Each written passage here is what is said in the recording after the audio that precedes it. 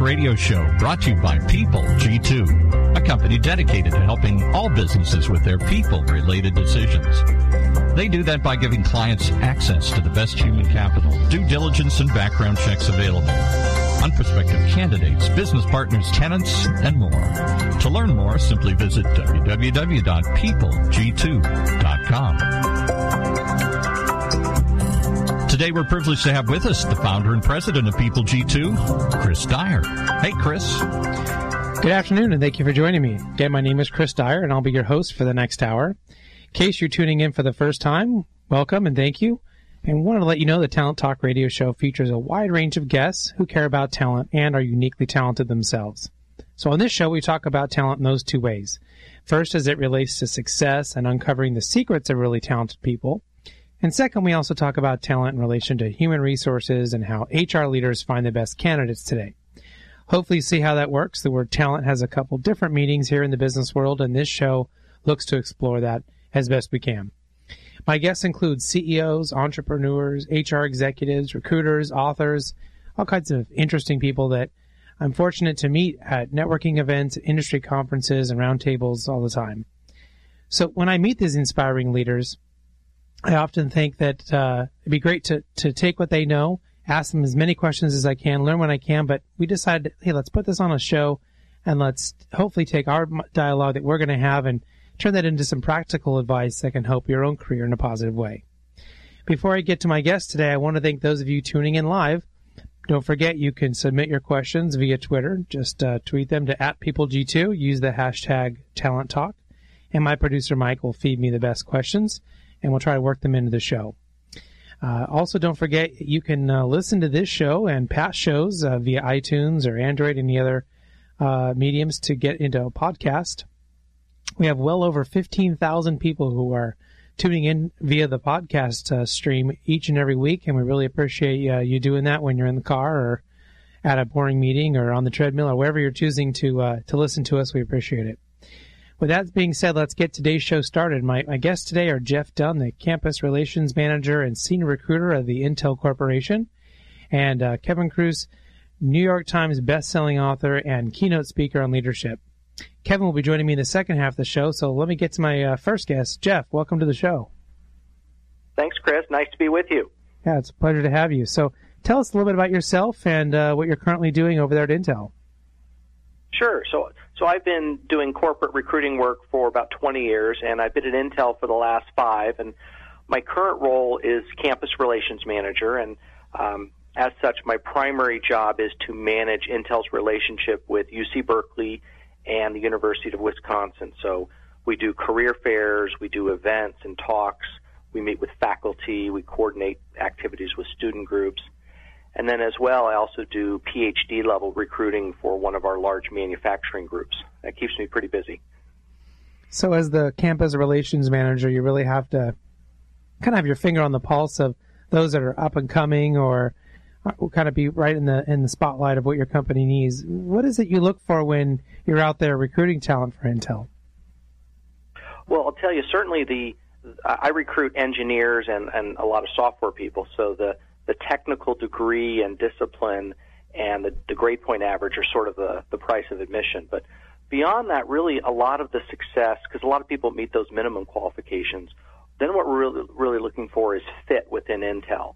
That is the soft skills. So someone that's analytical, someone that has good creative problem-solving skills, people that are resourceful, good communication skills, and good team players, because no one can do the work by themselves. And I don't mean team player like, hey, everything's warm and fuzzy. I mean like collaborators, good communicators, delegators. Those are the people that are going to be successful and last in the organization. Yeah, and do you find that can be a bit more of a challenge given the kind of the technical side of the people that you're bringing in, that they aren't as maybe extroverted, or maybe that they, it's maybe harder to gauge whether they're going to fit into the culture? Well, it's always hard to find the top talent, however you define it. And when you're looking for combinations of technical skills, maybe coursework they've taken or prior internships, as well as people that have adequate interpersonal skills, it narrows down very quickly. So however your managers define an A candidate, when you start narrowing it down and looking at grades and everything else, there's always competition. Somehow the people that really dazzle you in the interview, all the other competitors line up to want them as well. Mm-hmm. Yeah. So I know you were a recruiter for Intel for about a year, and then you kind of went off and did some other work for some healthcare organizations and then came back to Intel. So how did those experiences kind of help shape your own personal leadership and approach to talent development? Well, that's a great question. Of course, different industries have different cultures, and they have different items that when you're talking to candidates, what you're selling them on the opportunity is different. I'd worked at a healthcare organization. It was a smaller organization, so very different culture and environment. When you're with a small company, you wear many different hats. You have smaller budgets, and the processes are less defined. So it teaches you to adapt. You have to document everything that works and certainly what doesn't. And then it also helps you relate to coworkers and people at all different levels. So all of those experiences, when you come to a large company like Intel, are helpful because you tend to get more specialized. You focus on one thing, but there's always a subject matter expert you can go to if you can track them down.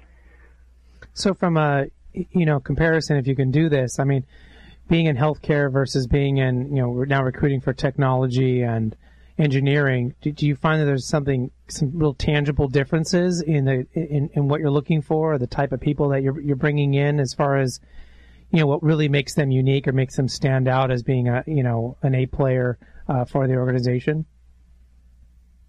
Well, certainly for a semiconductor firm, you're looking for people that have exposure to the latest technology, so the latest hardware and software and operating systems and networks. So it has to do with I think, being a lot more strategic, a lot more forward-thinking, and the ability to solve problems where there isn't a defined process, there isn't a roadmap. So, for example, the PhDs I recruit for in the manufacturing group, they're trying to build, put more chips on a transistor, and that's never been done before. So they have to try, take informed risks, really, truly think outside the box when they're trying to solve these issues. So, you get to kind of interact with, it sounds like, some young people, and then you also some very accomplished people that, I'm assuming PhDs, they're not going to be as young as some of the ones that you're dealing with at the campuses you mentioned. So you kind of have a mix there, but do you find that you're kind of giving them maybe some similar advice, or if any, that really goes to the heart of developing their skills and talents and trying to stay ahead of the game? Because, you just mentioned one of the things is that they need to be exposed to kind of what's happening, the newest things that are going on. So in any way, is that a part of the process that you entertain in trying to help these people be successful long-term for the organization? Sure, absolutely. So at Intel, we one of our marketing pitches is that, welcome to your next 10 careers, because there's so much opportunity to move around within the organization. But as the market changes, as technology changes, as the company does reorgs, et cetera, you've got to stay current with your skills. So, as we look for people that are continuously learning, it's not like you go to school and then you stop learning and you just kind of kick back. If you do that, you'll fall behind. So what I tell people to be successful is you want to continually learn, stay sharp technically and professionally. You want to build your networks so you have a bigger sphere of influence. You hear about opportunities sooner, and find a mentor. If you look, there's always people willing to be a mentor, and you can learn from mistakes they've made, and they may help give you guidance on where to take your career next. Well, it certainly sounds like you have a lot of good advice and direction for those people coming in. So I'm wondering if maybe there was an individual or individuals that you can kind of point your finger at or identify who had the greatest impact on your leadership development and kind of why you are in the place that you are today. Yeah, that's also a really good question. I've had a lot of managers over my career, even before Intel, and everyone teaches you something, even if it's behaviors that you don't want to role model. Right, what not to do. But my previous manager at Intel, before she retired, was probably the best manager I've had, because she really let me work independently. She always recognized me when I was successful, and she always supported me or suggested alternatives whenever I got stuck. So I really appreciated that she wasn't micromanaging. She let me do things. One of my passions, or people that know me, is I like helping people with job search strategies. She'd let me go out on campus and talk to students, whether or not I could hire them at Intel, about resume tips and networking tips and interviewing tips. And I like to add value, like you, I like to add value for your listeners. So if I can help people, they're going to think positively of me and by association for Intel, and maybe they'll refer someone to me. So, and you know, it's really interesting we're talking today. One of the guests we had on a few weeks ago mentioned a book called Give and Take by Adam Grant, and he even uses engineers in some of his examples about how people are really successful in being givers is one of his, you know, kind of main categories. I'm not sure if you've heard of the book or not. But you know, you're really describing what he kind of outlines as a successful person is building your network, doing these things for other people, and it may necessarily is going to benefit you or Intel directly, but it might, but you're kind of going back out there and giving back and trying to help. And that tends to really be an important part of what a successful person does.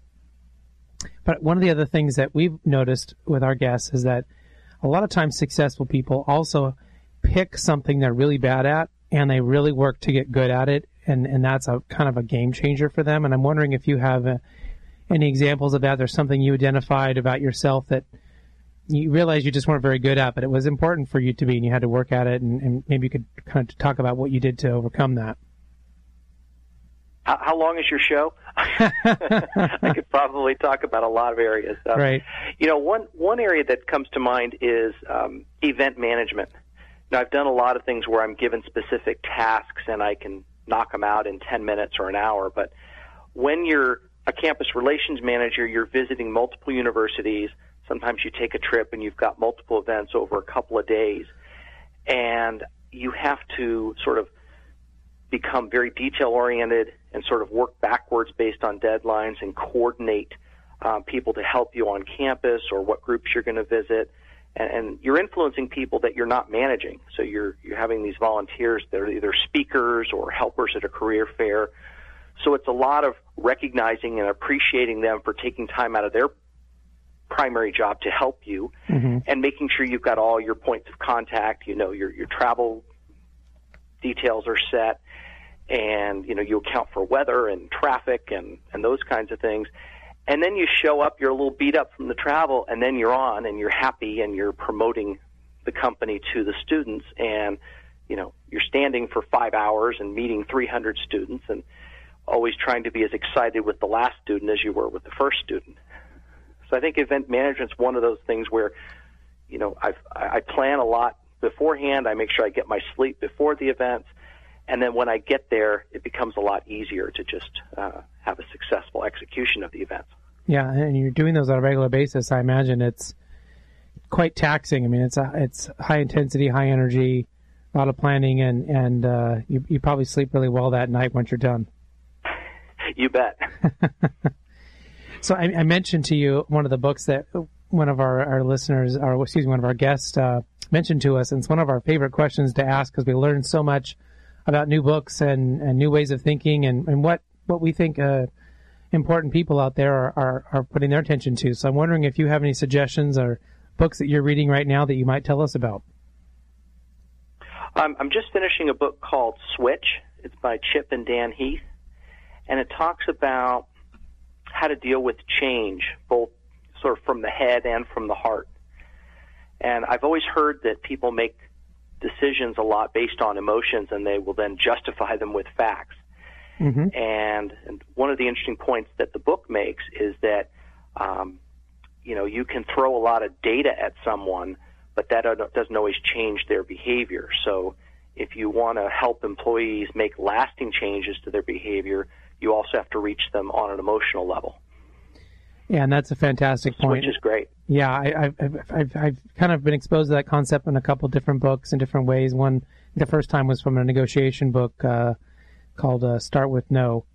And, you know, it gets to, everyone believes that we make such calculated and objective type decisions, but you're right, it was perfectly said. We actually make emotional decisions that then we justify intellectually. And so if we feel safe, if we feel happy, we feel sad, we whatever it is, it's this emotion that you have to deal with. And it sounds like an interesting book if it really kind of dives into how to help people switch or how to make those changes if you're dealing on an emotional level first. And what was the author's name again? It's Chip and Dan Heath, Heath. Great. I'm sure our listeners would like to check that out. So, one of the things that we love to learn from our guests is kind of about the creative process. And I'm not sure how much of this you get to do if you're kind of dealing with a new set of people all the time. But if you have a creative process or a brainstorming kind of exercises or things that you do within your organization, we certainly would love to know what's working for you and what you're seeing, really be effective. So one of the things that we do, there's an expression, thinking outside the box, creative thinking and really sort of starting from scratch and revisiting past decisions that you've made to come up with new strategies. And we embrace that at Intel. But one of the things that happens is if you come to a meeting cold and someone says, okay, let's brainstorm a bunch of ideas, you haven't been thinking about it. So one of the strategies we've used is whenever we have a meeting coming together to make some important decisions, there's always some pre-work that goes out beforehand. We're asked to jot down some ideas or think of some solutions coming in so that we're ready to actively engage in the discussion. And then we can think about the pros and the cons and who needs to make the decision and budget implications and those types of things. So then we have a much more focused, much more intelligent conversation, and we can actually make a decision in the meeting versus going back and thinking about it and coming back a second time.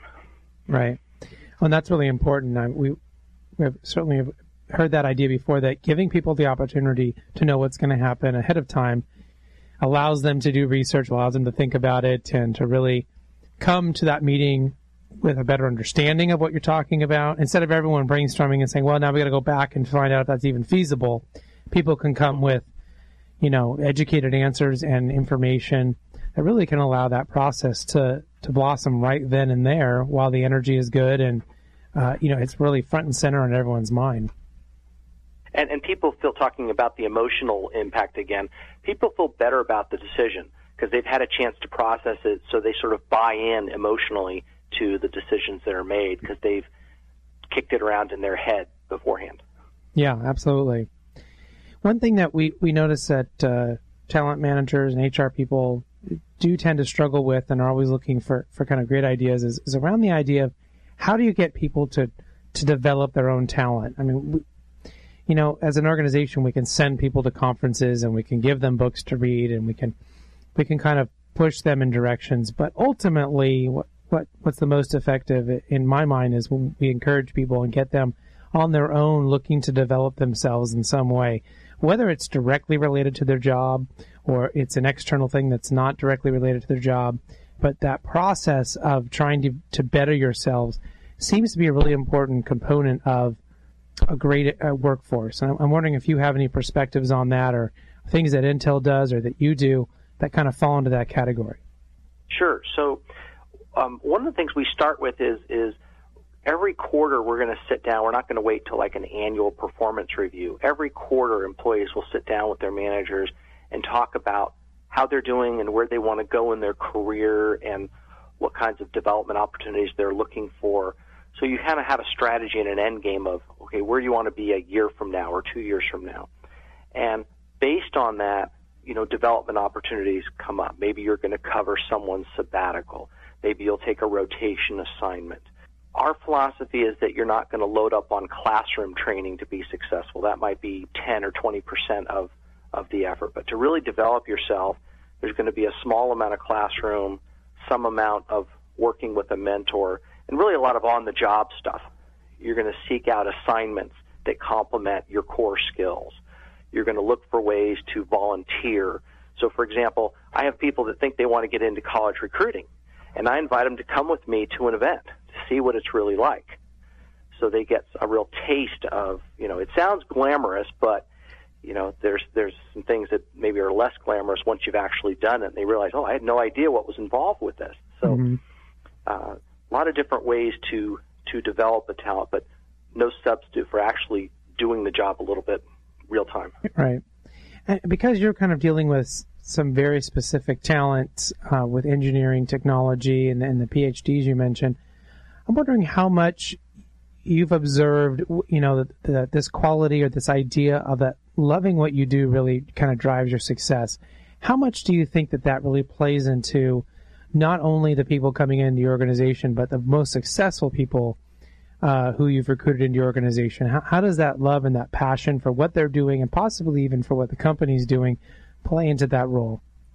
Well, I think having a passion is critical, because we spend more time at our jobs than we do with our families. And if you don't love at least most of what you do, long term it's going to drain your energy, it's going to stress you out, and you won't have that extra fuel that you need, to overcome the hurdles and really sustain long-term success. Mm-hmm. If you are passionate, if you do truly love what you do, you're probably going to do it well. You're going to be happier, healthier, and the most successful people will tell you they don't feel like they're even working. Right. If they really enjoy what they're doing, time just flies by. Yeah, and for those people, it often seems like it's what they're doing that really helps that, feel like time is just flying by and they're not really working. It's, they love, doing accounting, or they love that, they're hosting a radio show, whatever it may be, right? So that specific thing that they're doing, and then the second part of that is that you can really get great buy-in and kind of, I think, overall life happiness if you're in love with the culture and what the organization is doing as well. Because you can certainly love what the organization is doing and the culture, but you could hate your individual job. You could hate or not have a great passion for the very specific project you're working on or what you're doing from a talent standpoint. So it always feels like a good mix really seems to help people achieve that goal that I think a lot of us really desire to have. Well, it does, and I'm a big fan of the book Strengths Finder 2.0, and one of my strengths is maximizer, which means I try to play to people's strengths. I don't treat people like cookie cutters. So some people really like working with data. Some people like public speaking. Some people like to teach. I don't think you want to force everyone to do all those activities in equal parts. Focus on their strengths, let them leverage those and do more of what they're good at. And don't worry about trying to get them from below average to, above average if it's just not something that they're passionate about. Mm-hmm. Yeah, that was a great book. We did an exercise within our organization and had everyone, go through that process. And I certainly recommend to anyone. It was very inexpensive. It was, I don't know, $5 or $10 a person or something to kind of get that initial categorizations of where you were, and it really helped people understand where we were. And actually, as an organization, we took and we looked at where everyone else fit in, and we kind of noticed where we were missing. We had a few of those personality types where we did not have anyone in the organization who fit those categories. And so we've actually have thought about, well, the next time we hire someone, maybe we should look at trying to make sure we get someone who fits in those, so we're a little bit more well-rounded and we have people that can handle different types of things. Not just, I was an achiever and a relator was some of the ones that I had. And a lot of other people had those, which makes sense because I'm doing a lot of the interviewing and the hiring. But there were other ones that we thought we might be really good to make sure we have those to keep our organization, strong in the long run. So you get more balance that way. Right, definitely, and probably get more perspectives and ideas about things we would have never thought of looking at it a certain way, because everyone in the room is kind of thinking about things, in a similar way, which can be great for culture sometimes, but sometimes that can keep you from finding new solutions and being creative and innovative if you're not kind of having a polite argument all the time, If you have a diversity of ideas, you're likely to make better decisions. Mm-hmm. Yeah, absolutely. So we're just about here at the end, and I really appreciate you being on the show today and kind of sharing with us the unique job that you have in bringing in such diverse talent into Intel. One of the last questions I want to ask you is how can people reach out and learn more if they would like to do that? Sure. They can connect with me on LinkedIn, Jeff Dunn, Campus Relations Manager for Intel, or they can email me at jeff.m.dunn, D-U-N-N, @intel.com. Well, Jeff, it's been a pleasure having you on the show, and hopefully we can have you back at some point and give us an update on what you're doing and how the organization is doing as well. Sure thing, Chris. Thanks for having me on. All right. Kevin Kruse is coming up after this quick commercial break.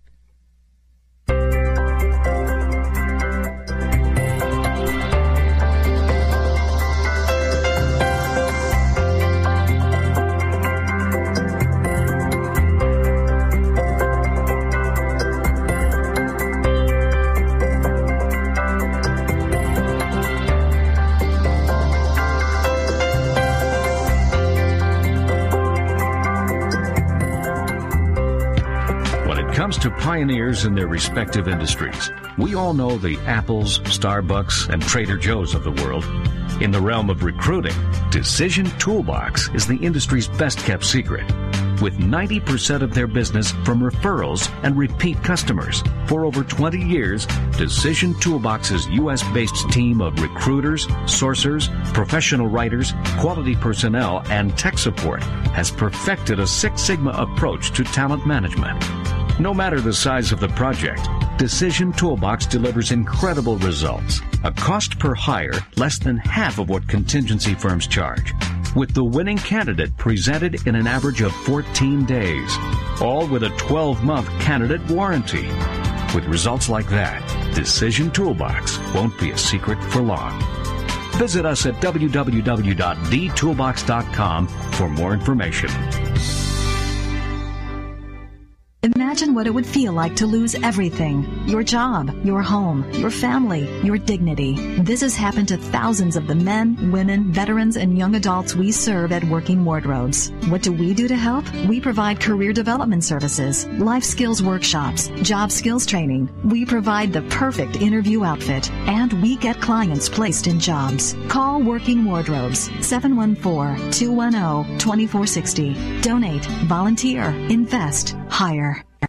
And if you're looking to hire, there's one resource that you don't want to forget, and that's our sponsor of today's show, People G2, company founded in 2001 that's dedicated to helping clients with their people-related decisions. They do that by giving your company access to the best human capital, due diligence, and background checks available today on prospective candidates, business partners, tenants, and more. People G2 recently named one of the best places to work right here in Orange County, as well as one of the fastest-growing privately held companies by the Orange County Business Journal, and recognized by the Inc. 5000 as one of the fastest-growing privately held companies nationwide. To learn more about all the services offered by People G2, just visit their website, www.peopleg2.com. That's peopleg2.com. Okay, and now let's get back to the show with Chris and his next guest. Welcome back to the Talent Talk Radio Show. Just a quick reminder, you can subscribe to the podcast of this show or listen to past shows by visiting octalkradio.net and clicking on the shows tab and, of course, clicking on Talent Talk. Since we started the show, we've amassed a huge following on iTunes and on the other podcasts. I think well over 15,000 people listening regularly through that medium, and we really appreciate it. And thank you for your support. My next guest is Kevin Kruse, a New York Times best-selling author and speaker on leadership. Don't forget to tweet your questions live right now to him by sending them to @PeopleG2 and use the hashtag TalentTalk. So, Kevin, welcome to the show. Hey, Chris. Good to be here. Great. Well, hey, tell us a little bit about yourself and, of course, your latest book. We're really interested in to learn more. Yeah, thanks, Chris. I'm talking today from Bucks County, just outside of Philadelphia, but I actually grew up in Orange County, in Yorba Linda, so not too far from your stomping ground. Well, that's where I live, is Yorba Linda. What a coincidence. Yeah, I went to Troy High, which is near your alma mater as well. I went to Troy High as well. Yeah, but when I went, it was a bad neighborhood. I hear it's a nice neighborhood now. Oh yeah, it was great. I graduated in 1993, and it was a great school. It's actually, they've become a huge science focus now. I think they've won their Science Olympiad for the state like 19 times in a row or something. So that's amazing. They've only gotten better since I left. So well, a lot better since I left, but. Yeah, I appreciate your question. In the last the year, I've got the 4th edition of my book, Employee Engagement 2.0, and launched employee engagement for everyone. And when people hear that I speak about this topic of leadership and employee engagement, they often think or assume that I'm an HR professional or maybe an academic or a consultant, studying engagement. And actually, I'm just a small business guy. I started and sold several businesses. I also started early on some that didn't work out. And I discovered employee engagement and the power of engagement just by watching the power and the benefits in the workplace. And so when I sold my last company, I guess it was about 6 years ago now, I decided to take some time and invest some money into researching, really the science behind driving incredible employee engagement and motivation and commitment, and then trying to simplify the story so that certainly there's a lot of other stuff out there for HR professionals and academics, but I wanted to boil it down for people like me, small business people managing a team, and anyone that's just running and gunning crazy, but still wants to try to be a great team builder along the way. So maybe you could talk a little bit about your insights on team motivation. What does it really take to get the most out of the talent around you? Yeah, well, Chris, it's interesting. When I started doing research for the book several years ago, I teamed up with an old partner and the Connexa Research Institute, and we looked at employee surveys from 10 million people in 150 countries. To my knowledge, the biggest employee survey database that's ever been looked at for engagement.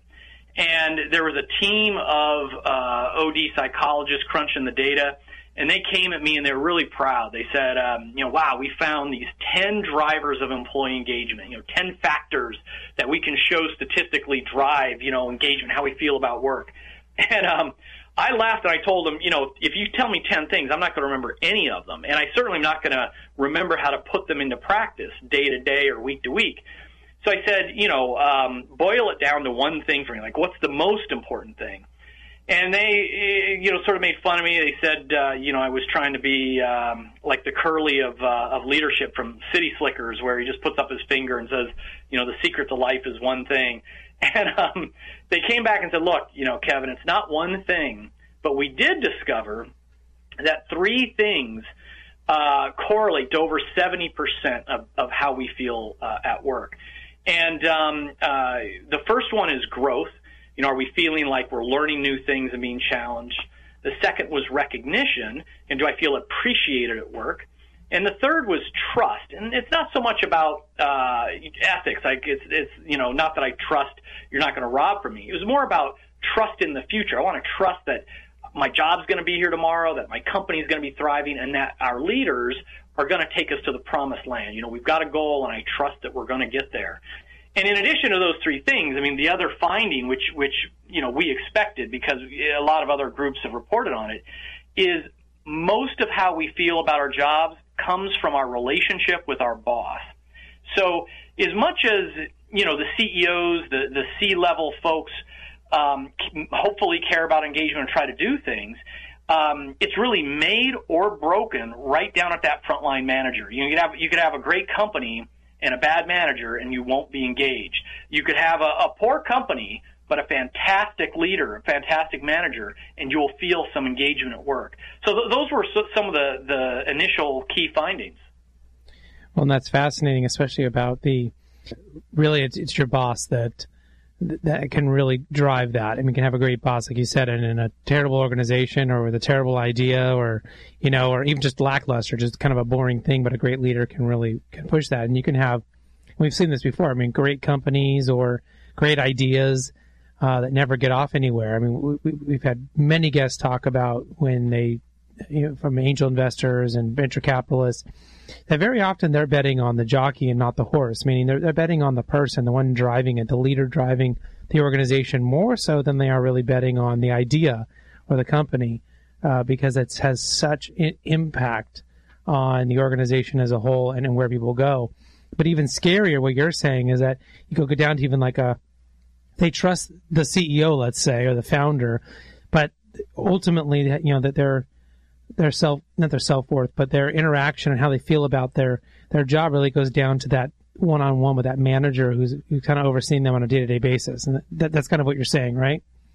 Yeah, and I was surprised at this, but where you can really see it from the data is in companies that have retail locations. So it might be, I'm making up these company names. It could be a Gap clothing store with 1,000 locations. It could be a McDonald's with, thousands of locations, whatever the chain might be, a Target, whatever. And you run an engagement survey through their organization, and you can see that, okay, it's a company that's doing well, and let's say they have an average of a 4.0 out of a 5 scale. And so most of the individual stores, you'll get a 4.1, a 3.9, a 4.0, a 3.9, but then all of a sudden you'll see a 2.2, in a store. Same CEO, same mission, vision, values, same compensation, same benefits, same health plan, same training, same cash registers, often the same cookie-cutter building, the environment's the same. What's the only thing that's different? Who's the manager of that location? Who's the manager of that store? And so that's where, it's really hard to argue with this point, is when you see these massive companies with multiple locations, and in general, everybody kind of goes to a mean, an average, and then you get these outliers, and the only difference is who's running the place. Right.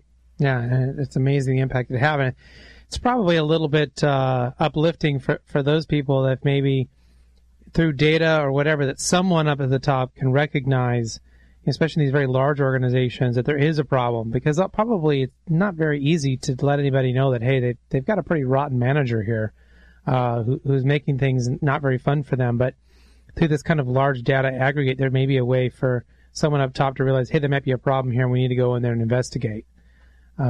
Is that something you do, or is it more you're kind of exposing the idea about what's important for an organization? Yeah, I mean, to your point, I mean, that is the great value out of employee engagement surveys. I don't offer that myself. I pretty much spend all of my time now just writing on leadership and engagement and speaking on it to spread the gospel. But certainly, that's why it is so important. I mean, if company leaders want to drive massive employee engagement, like anything else, if you want something to improve, you should measure it. And so, just as you're saying, there's tremendous power in rolling out that employee engagement survey throughout the organization. And then, and this is key, because a lot of companies will just stop. They'll do the survey, and the C-suite looks at the results and comes up with a couple ideas to drive engagement. That never works. What you've got to do is share the data back down so that every single manager, gets her own score, and that the expectation is that she's going to share it out with the team and let the team members that report to her say, okay, here's how we can improve, communication around here. Here's some growth and developmental opportunities that we would look forward to. And, I can remember once myself, going through this survey process when I had a medium-sized company at the time, and one of the questions I got dinged on had to do with the question was, I have the equipment and tools I need to be successful at work, and it was one of my lowest questions. Now, I had started up, my first company. I literally lived in the office. I slept under my desk and showered in the YMCA for a year, right? And I had desks made out of, plywood tables. I had one computer. I was using lawn chairs as my, folding lawn chairs as my office chairs. I mean, it was horrible. And so at the time this question goes out, I had a pretty successful business. Everyone's got ergonomic chairs. Everyone's got double monitors. Everybody's running the latest software. Everything. It was just a beautiful Class A office space. Why would they ding me on this question? I was getting bitter. I was getting defensive. But by sharing that data point out with the team and asking them, so I frame it out. Hey, guys, our lowest score is on tools and equipment. Look at this. And I'm shocked because blah, blah, blah. I give them my bitter defensive standpoint. Mm-hmm. And then I finally ask them, tell me, what would it take for you guys to give me a 5 out of 5 on this? What are you looking for on this tool? And they all said the same thing. They said, every now and then our clients, they're running off Apple computers and we don't have a Mac in the office. And so it's a real pain in the butt to try to use a simulator, or we got to go home and test it out. It would be great if we could get 2 Macintoshes in the office. I'm like, that's it? Fine, done. Buy them, bill me. It was that simple, but I didn't have the idea. I thought I was the smartest guy in the room.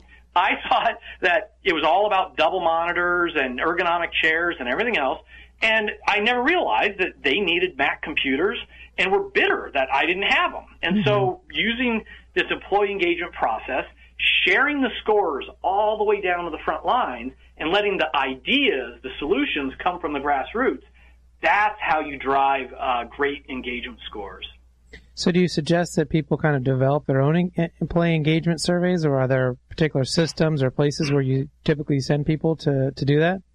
Yeah, that's a great question, Chris. I don't want to leave people hanging like, well, yeah, that sounds great. Now what do I do? Look, if you're in a mid-size to a large company and have any kind of budget at all for morale and engagement, I do recommend people go to one of the large professional engagement survey companies. Kenexa is a great one, Kenexa, Hay Group, and Mercer and Gallup is a big one. But that will cost you. But if you've got a large organization, that's the right way to go. Now, if you've got a mid-sized organization, or 100-person business, you can still use free online survey software like SurveyMonkey and use questions like I give in Employee Engagement 2.0. I hate to do the plug for the book, but for $5 or whatever it is, you can get my book, and I've got a set of employee engagement questions in there. You can just type them into SurveyMonkey and distribute the survey that way. Just needs to make sure it's anonymous. And then what I tell people is, you know what? You might have 3 people that report to you. Your company might be so small that it doesn't make sense to even do this simple free survey.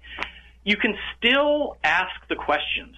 So even if it's not an official survey, gather the teams up and walk them through the questions that are in my book, which are basically things like, do you feel you have the opportunities to learn and grow, here in the company? What else would it take for you to feel good about your growth and learning?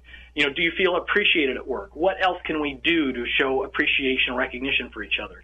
So, whether you use the big outside company like a Kenexa, or whether you do your own survey using SurveyMonkey, or even just, order a couple of pizzas and have an honest conversation about it, it's becoming mindful of it and getting some feedback on how you're doing. That's the key. Some great advice, at least there's some practical ways that people want to go and try to do that today. They at least have a direction to go, and I'm sure they won't mind paying, $5 for your book to pick up those questions and throw them into a free survey. That's a small price to pay versus some of the other larger brands out there that would probably charge a few more dollars than that to put together a program. So, I was interested when you kind of give advice or talking into more of the C-suite level or in levels of management about kind of the best way to engage their employees so that they're kind of truly bought into the organizational goals of the company. What other advice do you have in trying to really make sure that people are doing that? It's not just about getting what they need, but really buying into the organizational goals. Yeah, it's interesting. Let me go back to that trust thing. Trust, again, it's not about ethics. It's about I trust the future. And so the future is about organizational goals, just what you're asking about. And so what it comes down to is the employees need to know where they're going, like what is the goal, and then have some confidence that there's a plan to get there and to know how they fit in. And the key is to simplify it and to say it often. The business author Jim Collins wrote Good to Great. He talks, I like his work in this area. He talks about BHAGs. It's an acronym for a big, hairy, audacious goal. Right. A big goal that's 5 years out that can be simplified, that everybody knows and can rally around. And, here's my favorite example of getting people to rally around an organizational goal. I got lots of them, but my favorite is Coca-Cola Company. We all know Coca-Cola. And obviously a massive company. They've got operations in 190 countries. They've got thousands of SKUs, thousands of products. Complicated operations from partners and manufacturing and distribution and marketing and all this. That if you saw their strategic plan, it's probably a foot high and weighs 30 pounds. There's no way all their employees are going to know what the strategic plan of Coca-Cola is globally. But what they've done is they've boiled down their entire plan to 2 words. It's called 2020 Vision. So Coca-Cola's ultimate goal is to double revenue 2020 in the year 2020. So, if next time you're in the grocery store and you see a Coca-Cola person stocking the shelf, you could grab them. And if you said, hey, what's the strategic plan of Coca-Cola? They're like, what? No idea. If you said, hey, I heard this Coca-Cola 2020 Vision thing. What is that? They're going to, oh, yeah, we're doubling our revenue by the year 2020. Now, if you've got someone that maybe is, in a management position, they might be able to tell you the next layer. Like the Coke has, I think it's the 5 Ps. It's, people and partners and position. I can't remember them all myself, but, they're going to know the next layer down. And obviously the higher up you go in Coca-Cola, the more you're going to know about the strategic plan, or at least your division's part of the strategic plan. But it gives even that person, the frontline worker, trust in the future. I work for Coca-Cola. We got a plan, and man, it's cool. We're doubling our revenue. We're doubling our size. Well, we're not shrinking. We're not going away. We're not stagnant. We're doubling. We're doubling by 2020. And I know how I'm, doing my job to do my part to help us to get there. So I think it really comes down to, having that like condensed version of the goal of the plan and making sure everybody knows it. And on this topic, some of the other questions I get from the audience will be things like, I'm a finance manager. I got 3 people reporting to me. I'm, 50 levels away from our CEO. I don't influence our BHAG. I can't set the BHAG. I don't think we have a BHAG. And so my advice to, sort of mid-level managers and things like that, or even individual contributors on this is, look, if you want to instill confidence in your team and get them to rally around this trust and future, first of all, go hunt a little. Maybe you could find it in the annual report or things like that. And if the data's out there, again, grab 2 pizzas for lunch, invite everyone in, and make it a fun team building exercise. Hey, how do we take this 5-point CEO plan to our investors and come up with a memorable acronym or a funny saying, or boil it down into a rhyming sentence that we're all going to be able to remember? And if it's not there, and it's just there's nothing to work with, create one for your own team. Hey, I'm in finance, so our goal is going to be to close the books within 5 days of the end of every month. So it's our, 5X close plan. I just made that up on the fly, but have fewer entries or faster turnaround time or whatever it is. You can make your own goal for your team. It in a way, it almost doesn't matter what it is. It's a psychological thing where we're, as a worker, we're part of a tribe, we're part of a family, and we want to know we're going in a direction, we're improving, we're growing, we're moving faster, and we're part of that. So, if it comes from down the top of the mountain, hey, that's great. Otherwise, look for the data and see if you can do it yourself. And if the data's not there, just make one up for your own team. So that kind of gets back into, people can have these big goals and ideas and things, but ultimately they need employee engagement to really drive that, right? It needs to come, like you said, from that person stocking the shelves, to the CEO at Coke, that everyone along that route there, that line of people needs to be engaged. So why is it, do you think, employee engagement is a skill that really companies fall short on? Yeah, I struggle with that a little bit myself, Chris, because you're right. The depending on which survey you look at, there's only about 1 in 3 workers are engaged at work. So 2/3 are either actively disengaged or they're just neutral. Only 1/3 are engaged. And there's lots of studies out there that show that engagement leads to higher profits and a higher stock price. It gets great results. And it's because engagement is an emotional commitment to the organization and its goals. And when we're committed, we give discretionary effort. A salesperson sells a little harder. Quality control person is a little more attentive to bugs. Service people try harder to solve problems. So when you're selling more, servicing better, more productive, fewer mistakes and accidents, all that ultimately leads to higher growth and profits, which leads to higher stock price. So back to your question, why isn't everybody working on this and figuring it out?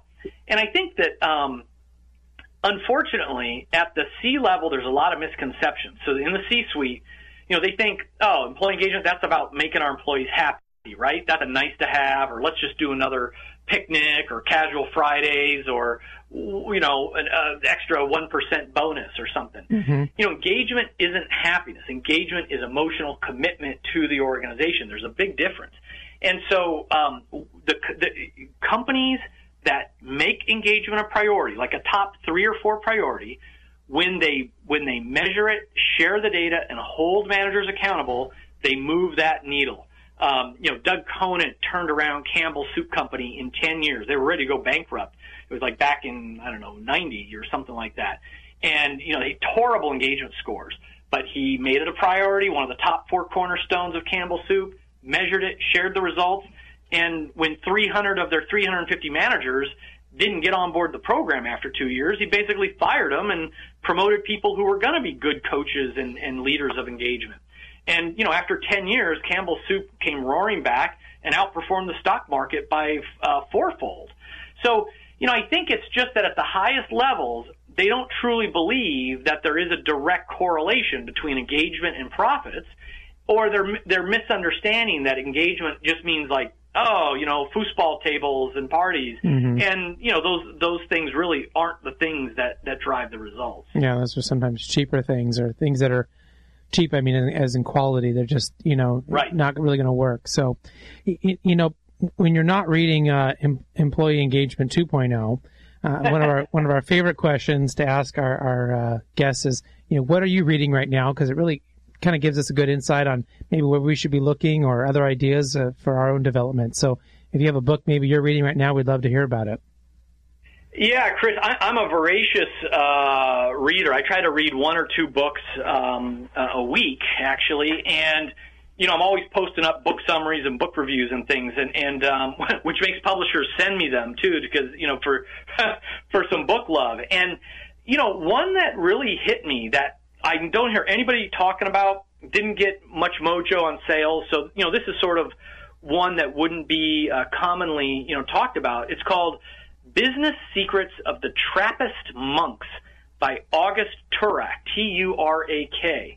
And basically, it's about this very successful entrepreneur CEO that goes and lives with a bunch of monks. And it's kind of his understanding about our search for meaning and authenticity, but not just as, spiritual, religious folks, but just in our day-to-day lives and how we can embrace authenticity as business leaders, as entrepreneurs, and really use it almost as a weapon for advantage, as a competitive advantage. So that's Business Secrets of the Trappist Monks.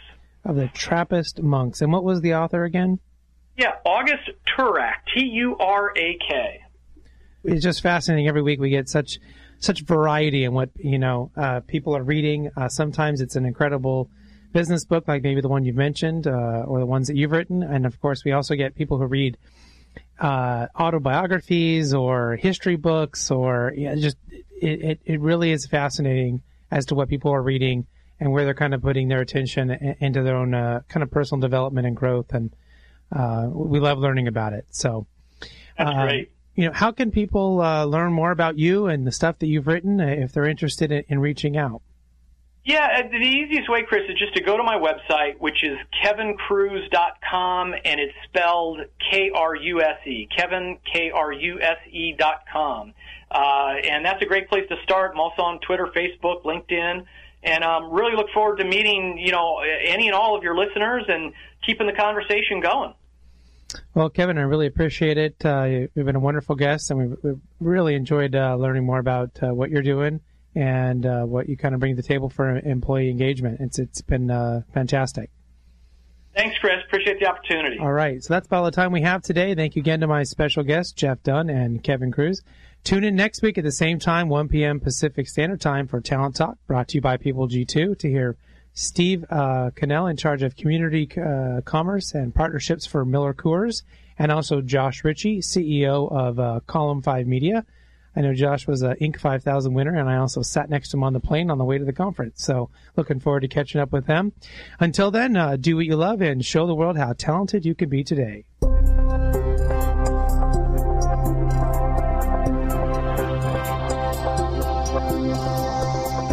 You've been listening to Town Talk Radio Show, brought to you by People G2, a company dedicated to helping their clients with their people-related decisions.